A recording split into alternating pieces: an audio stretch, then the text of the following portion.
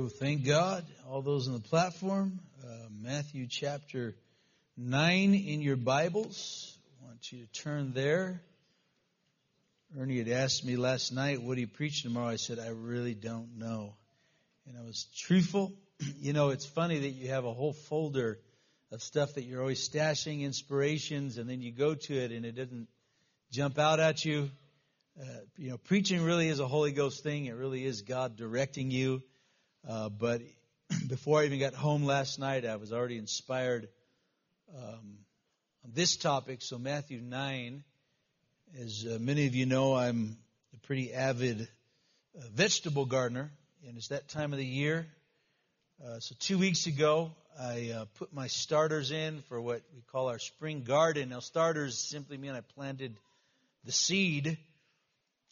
Most of them have broken through the soil, and so the beginning of a process that will conclude sometime in mid to late May has begun. Now, right now, these seedling plants are fragile and have to be watched over with great care. They require daily attention with very careful application of water, of food. Then they will go into the ground sometime in late March, mid to late March, depending on how the weather patterns hold up. And that's another time, a fragile time as you transplant. It's a time they need great care. And now you're seeking to develop a good root system. And all along, the whole end result is plants that will bear forth fruit. And so, along the way, these plants become susceptible to insect infestation, different types of funguses, root diseases, and already many of you said, why even do it? Just go to Walmart and buy the stuff, right? And some of the plants will survive, some will not. Some will bear much fruit. But the work and the attention necessary to bring these plants to a fruit-bearing status is constant. And it is deliberate, and if at any time I just decide to leave them to themselves, they won't make it. Now, my involvement and hands-on approach is paramount to their success and them reaching the ultimate goal of established fruit-bearing plants. Now, what I have just described is a parallel to the kingdom of God. This is my parable to you tonight. I've just given you my agricultural parable. And what I would say, he that has an ear to hear, let him hear. The kingdom of God is all about people. God's command to us is to be fruitful and to multiply. And the gospel works. When you preach the gospel, when you evangelize, as we see, there's no shortage of people coming in, getting saved, whether we're outside, whether we're inside, the gospel works. And as we remain committed to outreach and evangelism as a congregation, we will constantly see people coming and giving their lives to Christ. It has never been a problem getting people saved, but the problem is getting them fully established as long-term fruit-bearing Christians. That's a whole other story. Here is the need, and Jesus said as much in the text I'm going to read. And I want to preach to you about the harvest and the needed laborer. And I want to summons you tonight into God's harvest field. Matthew chapter 9, verse 35. Jesus went about all the cities and villages, teaching in their synagogues, preaching the gospel of the kingdom and healing every sickness, every disease among the people. But when he saw the multitudes, he was moved with compassion for them, because they were weary and scattered like sheep having no shepherd. Then he said to his disciples, the harvest truly is plentiful, but the laborers are few.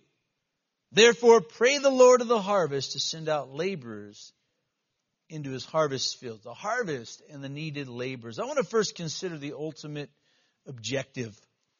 In our text, Jesus is preaching and teaching, and he is seeing tremendous results. And the Bible says here in verse 35 that Jesus went about all the cities and the villages, teaching in their synagogues, preaching the gospel of the kingdom, healing every sickness and every disease among the people. So Jesus is having great success when it comes to his miracle ministry.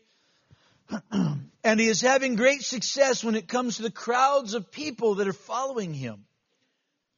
And they're coming to hear his preaching and teaching, and they're coming to receive miracles of healing. And many today would say that is an absolute success. And in many ministries today, this is what they call success, specifically the fact that we can gather large crowds of people. Unfortunately, much of today's Christianity doesn't have the healing part at work. But the sense you get in our text is that Jesus is not satisfied. There's something that's unsettled in him. Although on a surface level, this is high success. And Jesus said in verse 36, but when he saw the multitudes, he was moved with compassion for them because they were weary and scattered like sheep having no shepherd. So Jesus points out a major missing element in this following that is after him. That there are lots of people, but they're like sheep having no shepherd. In other words, if they don't get a shepherd, somebody to take care of them, they're going to scatter and they're going to be lost. Now, Jesus knew that he alone could not facilitate this many people. He also knew that he would be leaving this earth and would no longer be there for them. And so he's actually making this appeal for his disciples. So the heart of God is moved for these people, knowing that they're going to need help, that they're going to become, if they're going to become more than superficial followers of Christ, they're going to need a shepherd. They're going to need an investment. Now, the ultimate objective is lasting and remaining fruit. You know, thank God we can have events and good turnouts and those we rejoice over, and that's how everything begins. But that rejoicing is short-lived if you look up a month later and you have nobody that's established because of that. The ultimate objective is lasting fruit. And you know, when you think about it, the turnover rate in many churches is very high. Lots coming in, but there's also lots going out. The Bible gives us a picture of what the ultimate objective is. And it's Psalms chapter 1, verses 1 through 3.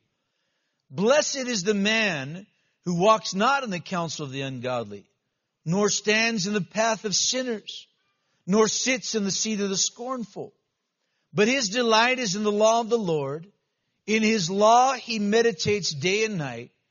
He shall be like a tree planted by the rivers of water, that brings forth its fruit in its season, whose leaf also shall not wither. Whatever he does shall prosper. So here is a picture of someone who has separated themselves from the world. They love the Word of God. They study it for themselves.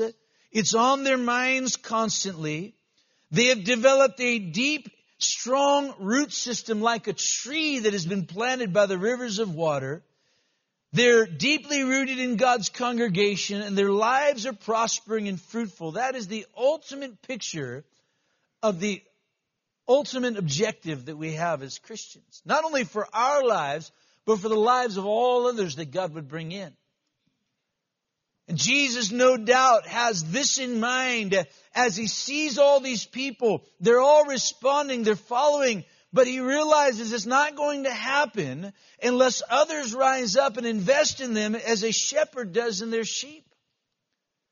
And so he's issuing this challenge, and he's laying it at the feet of his disciples and of you and I.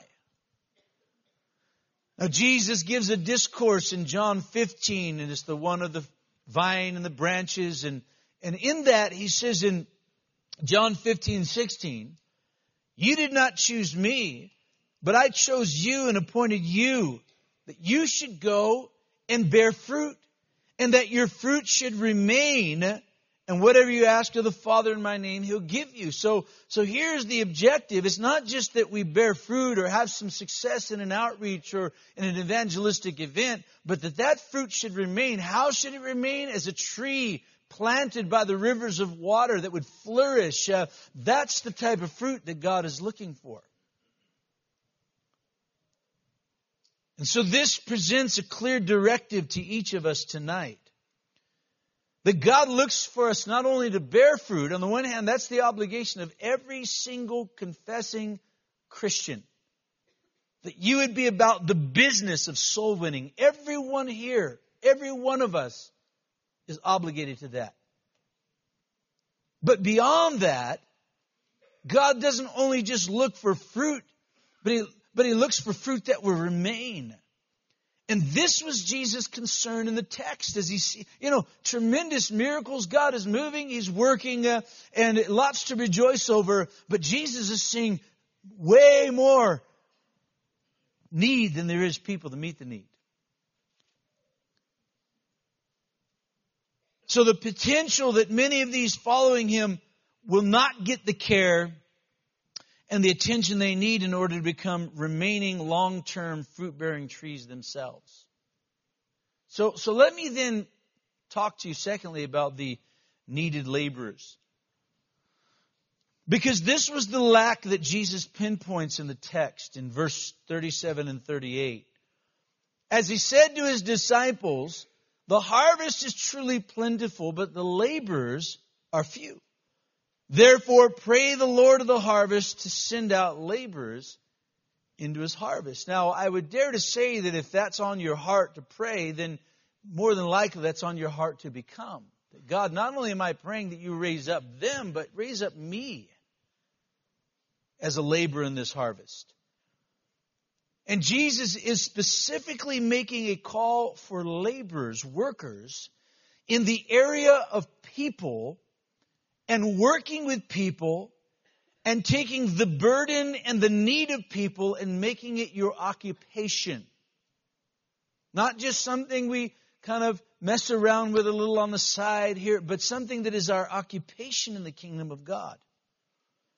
And more specifically, He is speaking of people who need a shepherd in their lives, and not just a pastor, but people that would function as shepherds in their lives, young converts, struggling converts, people that are following God.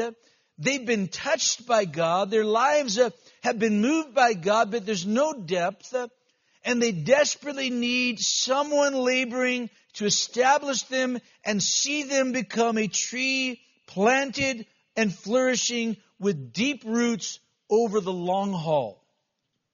That's the need.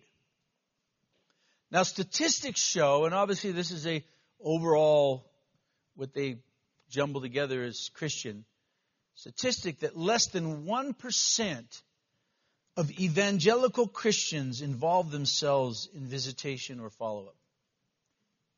Less than 1%. So this is one of the glaring needs in any congregation, and we are not exempt. Remember when Jesus sent His disciples by two into the cities, and He told them, you're going to enter these cities, some will receive you, some will not. He says, if they receive you, stay with them and let your peace come upon them. So Jesus has given them power to heal the sick, and they're going out seeing tremendous results just like Jesus did. They're impacting people, but Jesus said that what they really need is they need a laborer that will go beyond the initial impact. It's great to make babies, but how many know raising babies is the hard part? Making babies is the easy part.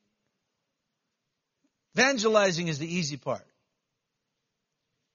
And Jesus said, stay with them, let your peace come upon them. In other words, invest in them.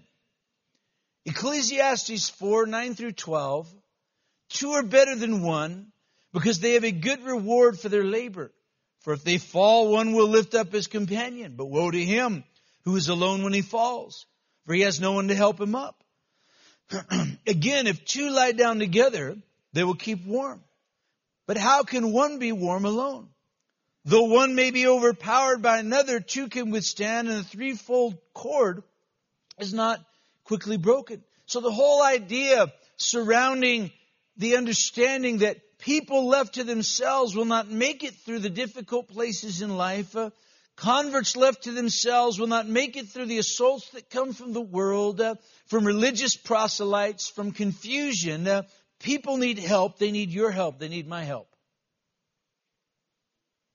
And that's the constant call of the Word of God to every Christian.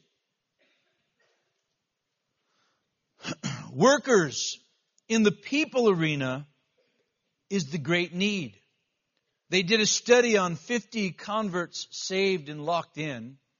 Of those 50, 45 of them could point to at least 6 friends within the first 6 months of their salvation. They examined 50 people that got saved but did not continue serving God and found exactly the opposite. Of those 50, 43 could only identify 3 friends. So here's a major part of locking people in and seeing them flourish is the involvement of God's people in their lives.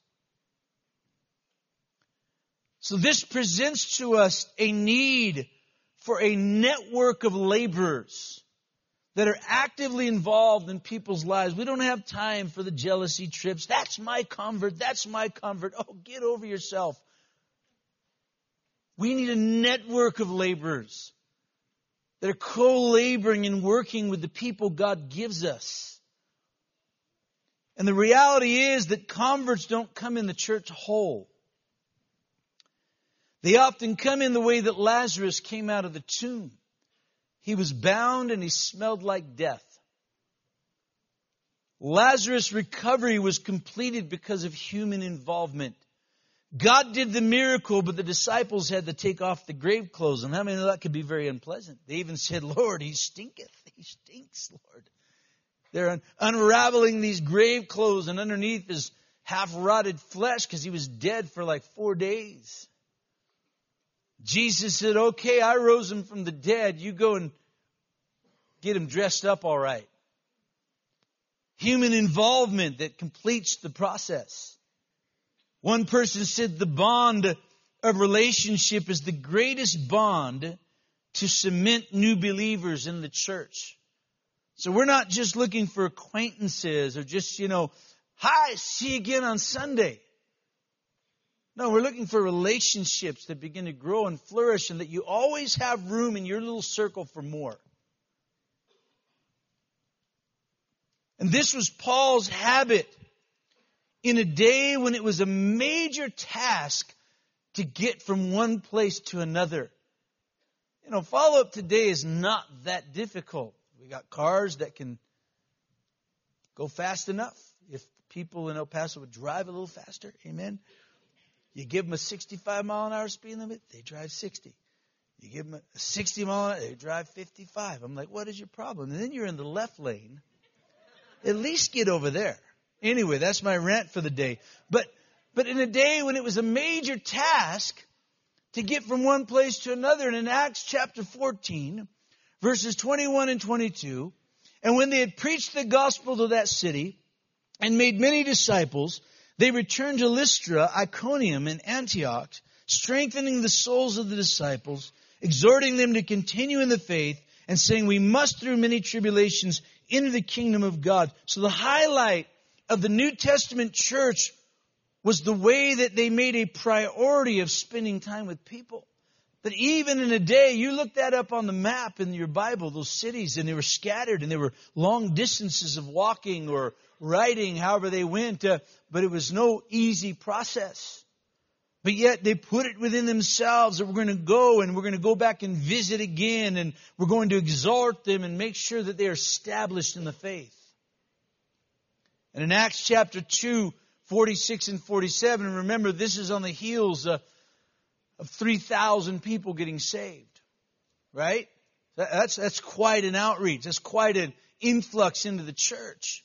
The Bible says, so continuing daily with one accord in the temple and breaking bread from house to house, they ate their food with gladness and simplicity of heart, praising God, having favor with all the people, and the Lord added to the church daily who were being saved. Well, there is a link between laborers and God's ability to add daily to the church. There's a direct link between workers and God's ability to add daily to the church. And the whole idea is that they were about this business of people. They met from house to house. They were constantly in fellowship, constantly in the Word together, and they were having favor with people. So here's the need. The question is, who will meet the need? Who will begin to orient their lives to be laborers in the kingdom? Are you going to be the less than 1%? Or are you going to be the 90-something% that doesn't involve themselves? That's kind of the curse of having paid staff in a big church, because you just figure, well, they'll do it. Well, God didn't just call us to do it. He called everyone in the church to do it. And He said to the disciples, the harvest truly is plentiful, but the laborers are few. Therefore, pray the Lord of harvest to send laborers into the harvest. This is the need. So let me talk about bringing fruit to maturity. This was what Jesus was concerned about in our text. These people that were following Him needed others that would be shepherds in their lives. And how many know, and you do know, that's why we struggle with it, that there's a lot of time and effort necessary in order to bring people to full maturity in Jesus Christ. It's not good enough that they are coming to church on their own now. There's still lots of deficiencies that they can easily be ripped off. Easily. Matter of fact, we try to figure out through a year, as Ernie has a constant flow of the attendances of the church. You'll see that presented in our business meeting at the end of the year. And on the one hand, we can say, boy, we've seen so many new people get saved. We see so many new faces, thank God. But yet the numbers didn't go up very much. So where are we losing them at? Where's the attrition coming from? And it's a problem of not bringing people to full maturity in Christ. Now, that doesn't mean just because we're doing that everyone will be established and rooted. No, but a whole lot more will. A whole lot more will. And so our labor must be a commitment that leads to completion.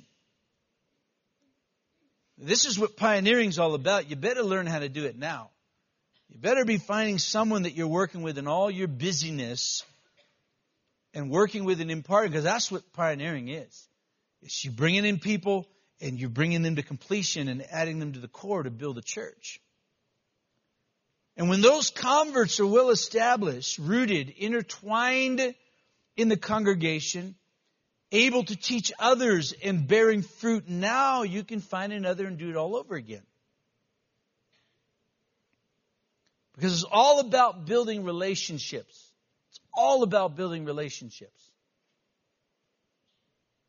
One of the first things I ask when people come to me and there's a tension point, or they kind of ran into a little bit of a dead end, or they're noticing with a convert some certain things, and they'll say, well, should I speak to them on this level? And I always ask them, well, what kind of relationship you have with them? Because that goes a long way in what you can say to people.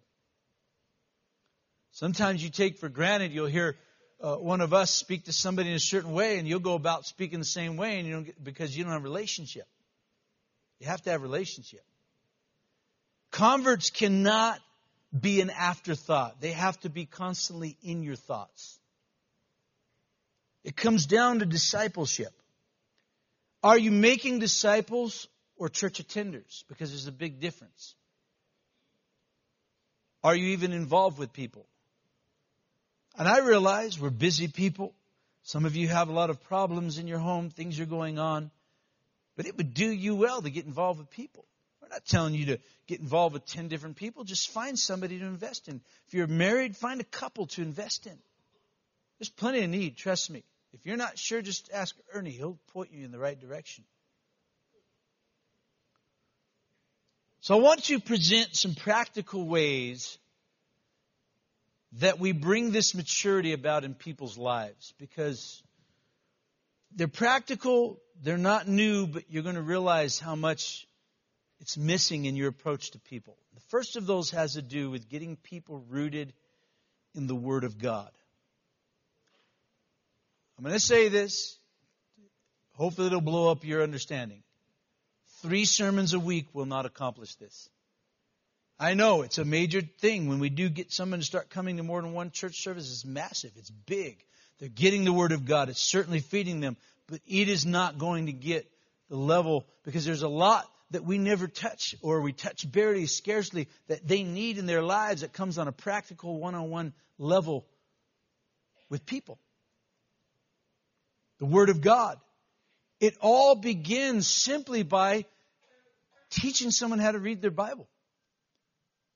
We don't think of it. We just think they're going to get it. No, they aren't going to get it. They may,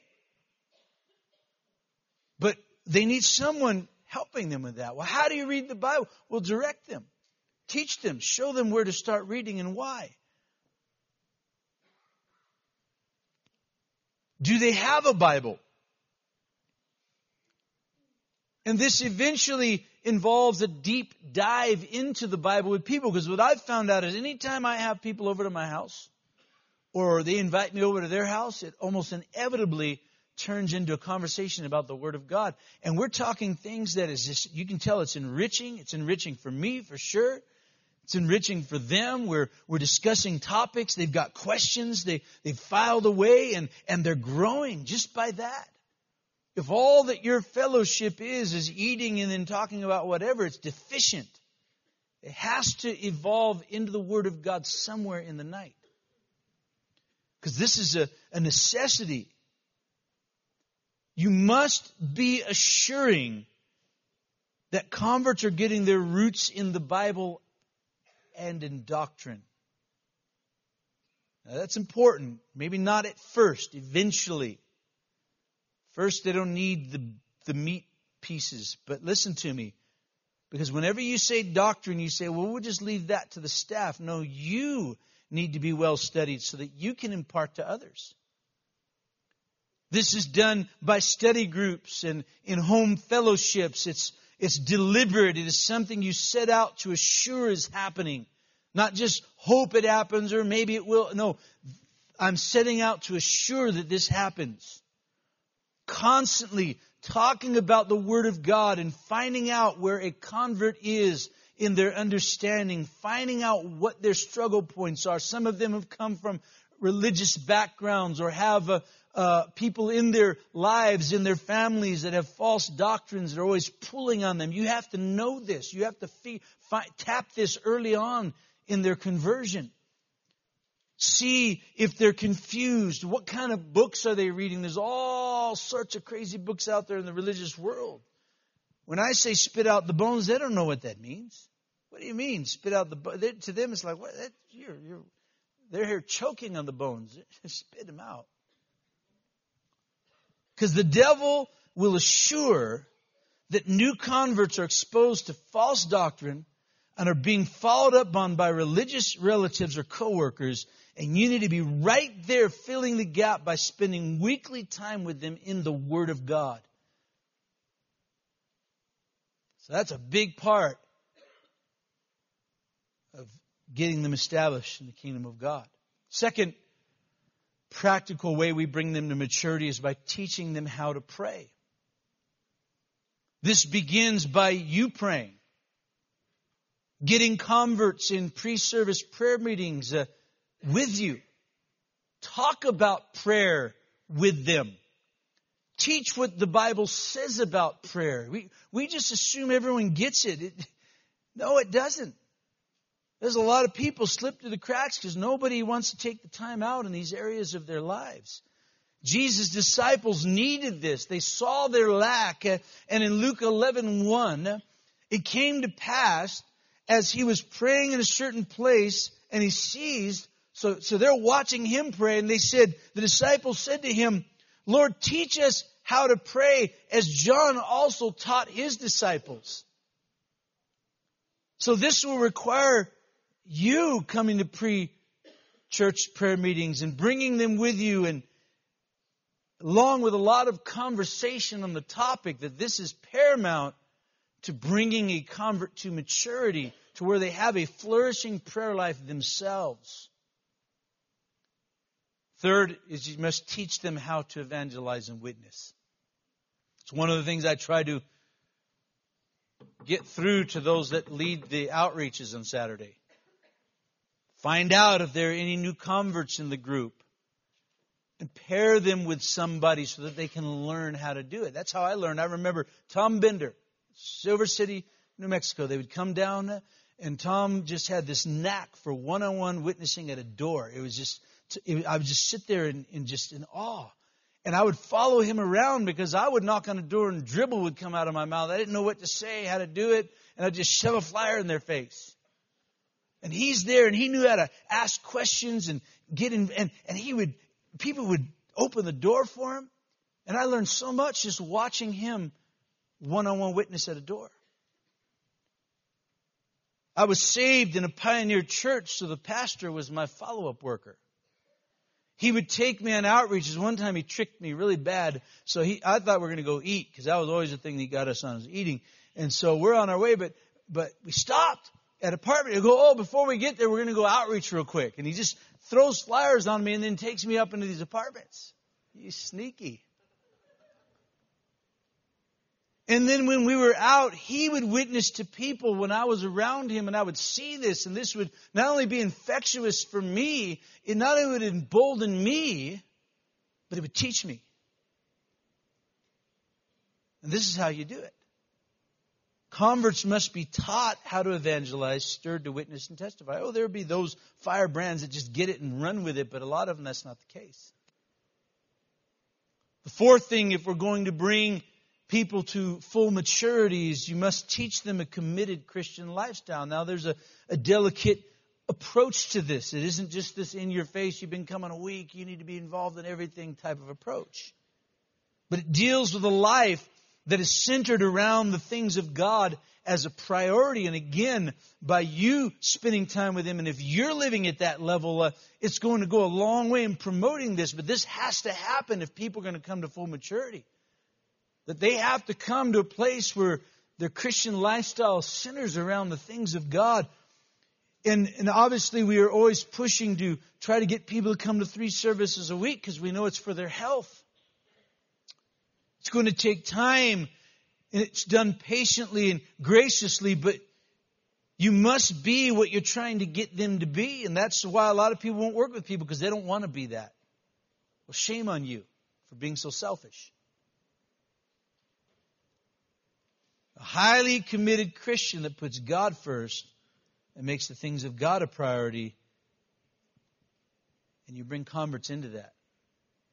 And the fifth thing that will help bring them to maturity is getting them into fellowship with other believers. The way people get linked to 6 or more relationships in the church is usually brought about by the initial follow-up worker. That you begin to work with a convert, and then you devise ways to get them around more people. We're very strategic in the way we use our home for this in the kingdom of God. We don't just invite people that are our favorites to come over. No, we invite people, and we try to mix and match things that could maybe cross-pollinate, cross-breed a little bit, invite people in new arenas that they're not used to. But however you do it, this is really incumbent upon the initial follow-up worker, that one of your goals is, I'm going to get them involved in more relationships. That means you can't have your nutty, kooky cliques. Get rid of them. Blow them up. Start spreading out and letting other people into your world. Unless you're going to be a gossip, then don't bother. Have home fellowships. Our homes are a powerful way. You better learn this if you're going to pioneer successfully. Our homes are a powerful way of introducing people into the Christian lifestyle. Go out after church, invite others to come. So many ways to do this, but you must be getting these believers into fellowship with others. And until you see these things happening in those you're working with, then they have not been brought to full maturity. Now, I realize that there are obstacles along the way, and you'll work those out as you go, and some will resist the process, but you'd be surprised how many that you'll see begin to flourish just by making this approach. And until you see these things being brought to maturity in them, don't let them go. Don't prematurely kick them aside or leave them to themselves. And this involves everything from taking people out after church, opening your home and having them over, calling them for things other than just to get them in church. Otherwise, you just sound like a telemarketer. There's no relationship there. Spending time with them outside of church, constantly taking their spiritual pulse. Because people need a lot of help, a lot of love, a lot of prayer, and a lot of attention. So the question is, who are you working with at this level? I'm asking you. Who's you? You. Individualize it. As a couple. Who are you working with at this level? Stats say only 1% are doing it. Jesus said it's the lack of the kingdom of God. Will you surrender at this altar to becoming a laborer tonight? Because that's what the need is. And immediately step out and begin to work with people at this level. And see what God will do. And you know what? It'll be very therapeutic for you because it'll make you take your eyes off yourself. That could be the best thing that ever happened to us. But God is calling for laborers tonight at this level. And so I want you to bow your heads with me, and I want you to close your eyes as we ponder the Word of God, as we have open heart to the challenge that's at hand. Jesus looked up. He saw so much need. He knew he couldn't meet it all himself. He had compassion on them. But he knew if they don't get a shepherd in their lives, they're not going to make it. We're about the people business. That's what the kingdom is about. We can all probably point to somebody in our lives that spent and invested a lot of their time in us. And I realize everybody has a different capacity depending on a lot of things. And you have to work out what your capacity is. But everyone has the capacity for one. Everyone. You just have to make up your mind tonight that that's what you're going to do.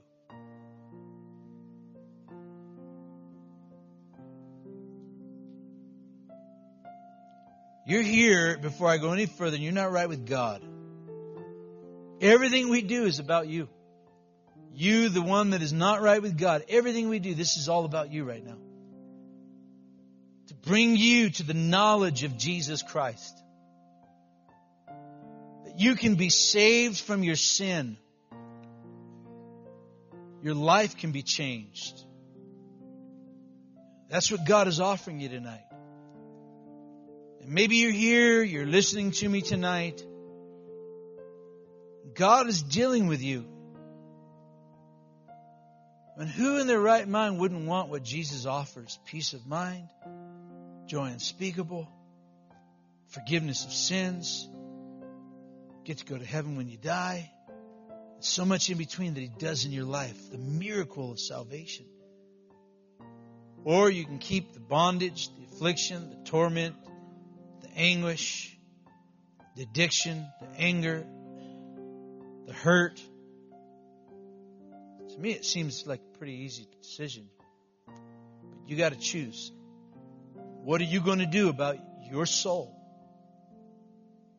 It's in the balance tonight. What are you going to do about your eternal soul? What decision are you going to make? Are you just going to be a little religious on the side and talk about God here and there? Or are you going to commit your life to Jesus Christ and ask Him to forgive you of your sins? Because if you'll do that, I'm telling you, there's all sorts of things God's going to do in your life. And you're here, and that's you. You know what, Pastor Puglisi? I'm ready to get right with God tonight. I'm ready to give it all to Jesus. I don't know what it all means, but I do know that what you're saying is what I want, and that's you. I want to ask you to do something for me. I want you just to put your hand up.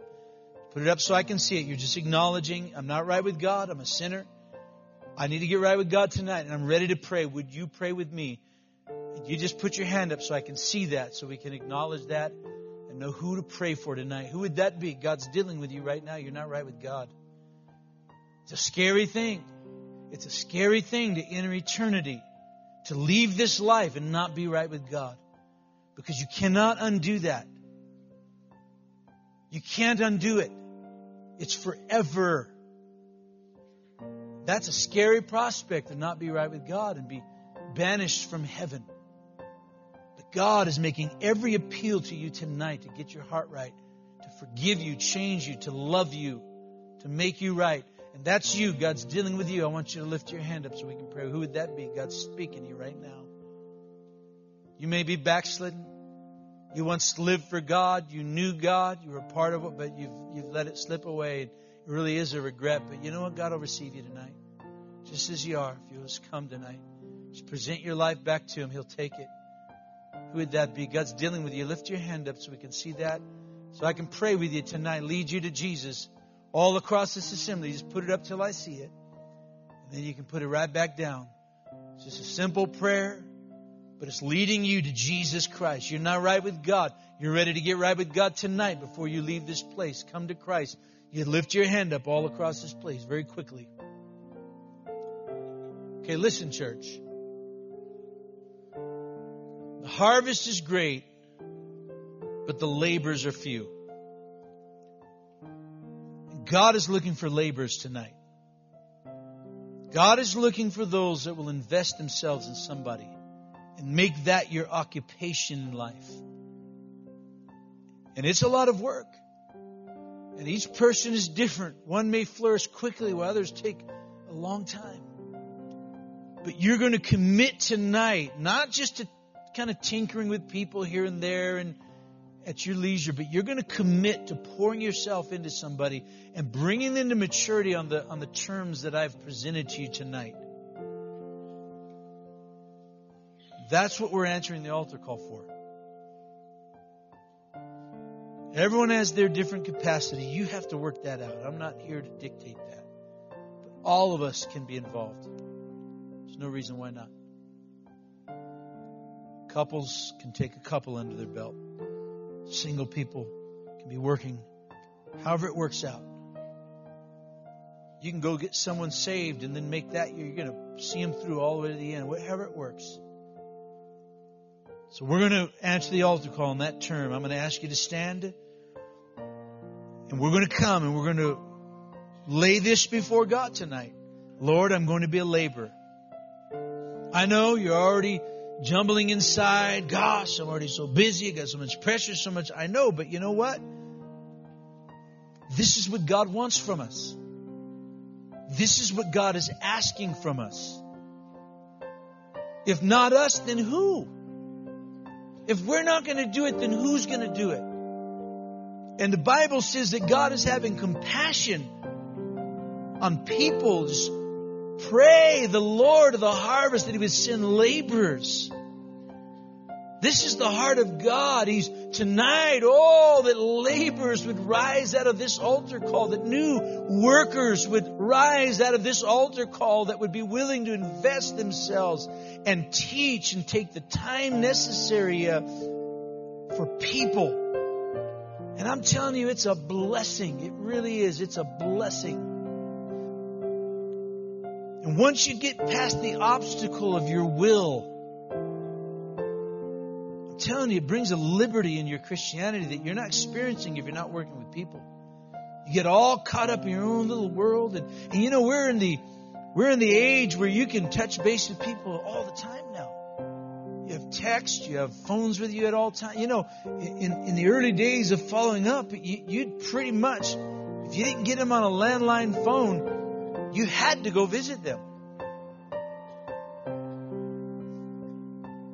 I mean, we have so much more going for us today to be in contact with people, but there is nothing like being in the presence of somebody and working with them. Nothing will replace that. Nothing will replace that. And you know what? We're teaching our children. We're either teaching them a selfish lifestyle or a servant lifestyle by how we conduct ourselves. We're teaching our children, whether you like it or not. You hate it when we throw the child thing at your feet, but it's true. You want your children to raise up and be involved with people and be about that business, and you have to do it first.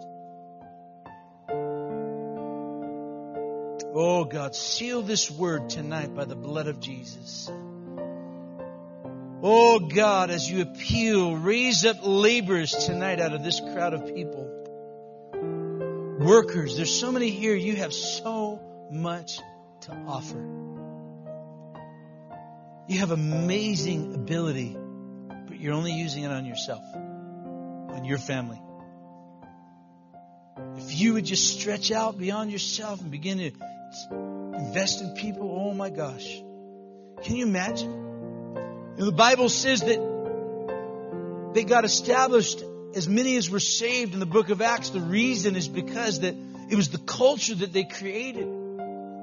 Opening their homes, being with people, being in the church together, constantly interacting, constantly working. Remember, the ultimate objective is a tree planted by the rivers of water, and that comes about through the rooting of the Word of God, teaching them how to pray, teaching them how to evangelize and witness, teaching them a committed Christian lifestyle, and getting them into fellowship with other believers. There's a strategy, along with a lot of your own personal prayer that you give towards them. This is what the call is tonight. This is what you need to surrender to. I'm going to be a laborer in the kingdom. I want to invest in people. You can do it. Hey, I was saved in a pioneer work, and so we had no choice but to turn around at a very young age in our Christianity and start working with people. But there's some of you are so much more capable than anything we were. You have so much already invested in you that God has placed in you that you could turn around and invest in others. It's powerful what you could do if you would just do it.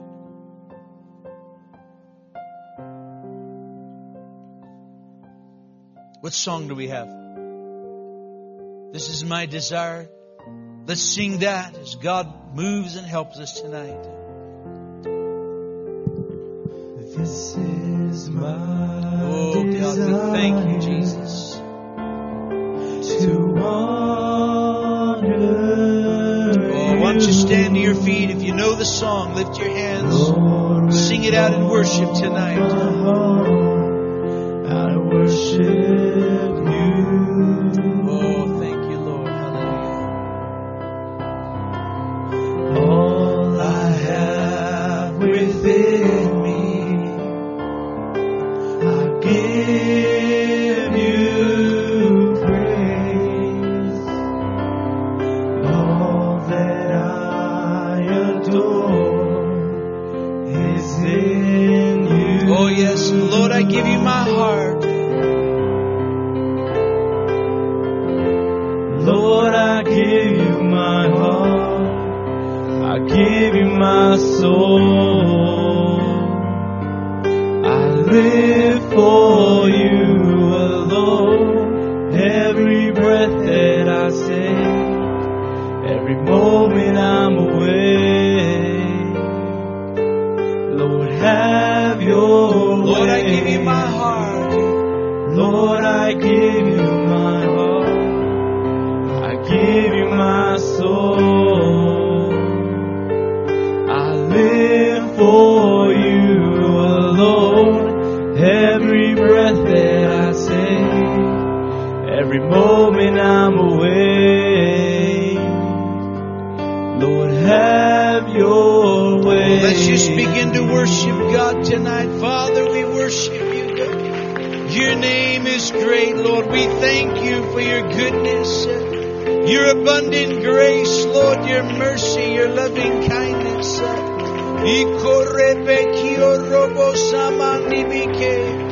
Oh, Lord and Savior, wonderful God. All praise to you, all glory, all honor. Hallelujah.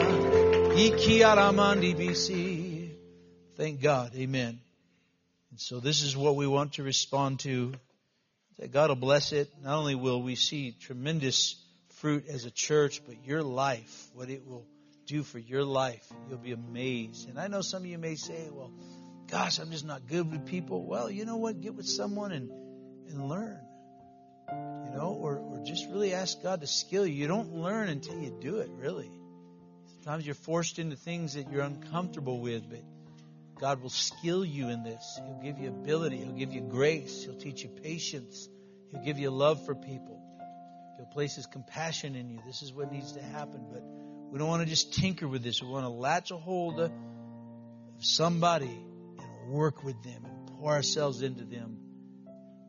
We want to be evangelizing with the mind that I'm not just going to get them saved and then hand them off. I'm going to get them saved and I'm going to bring them to full maturity.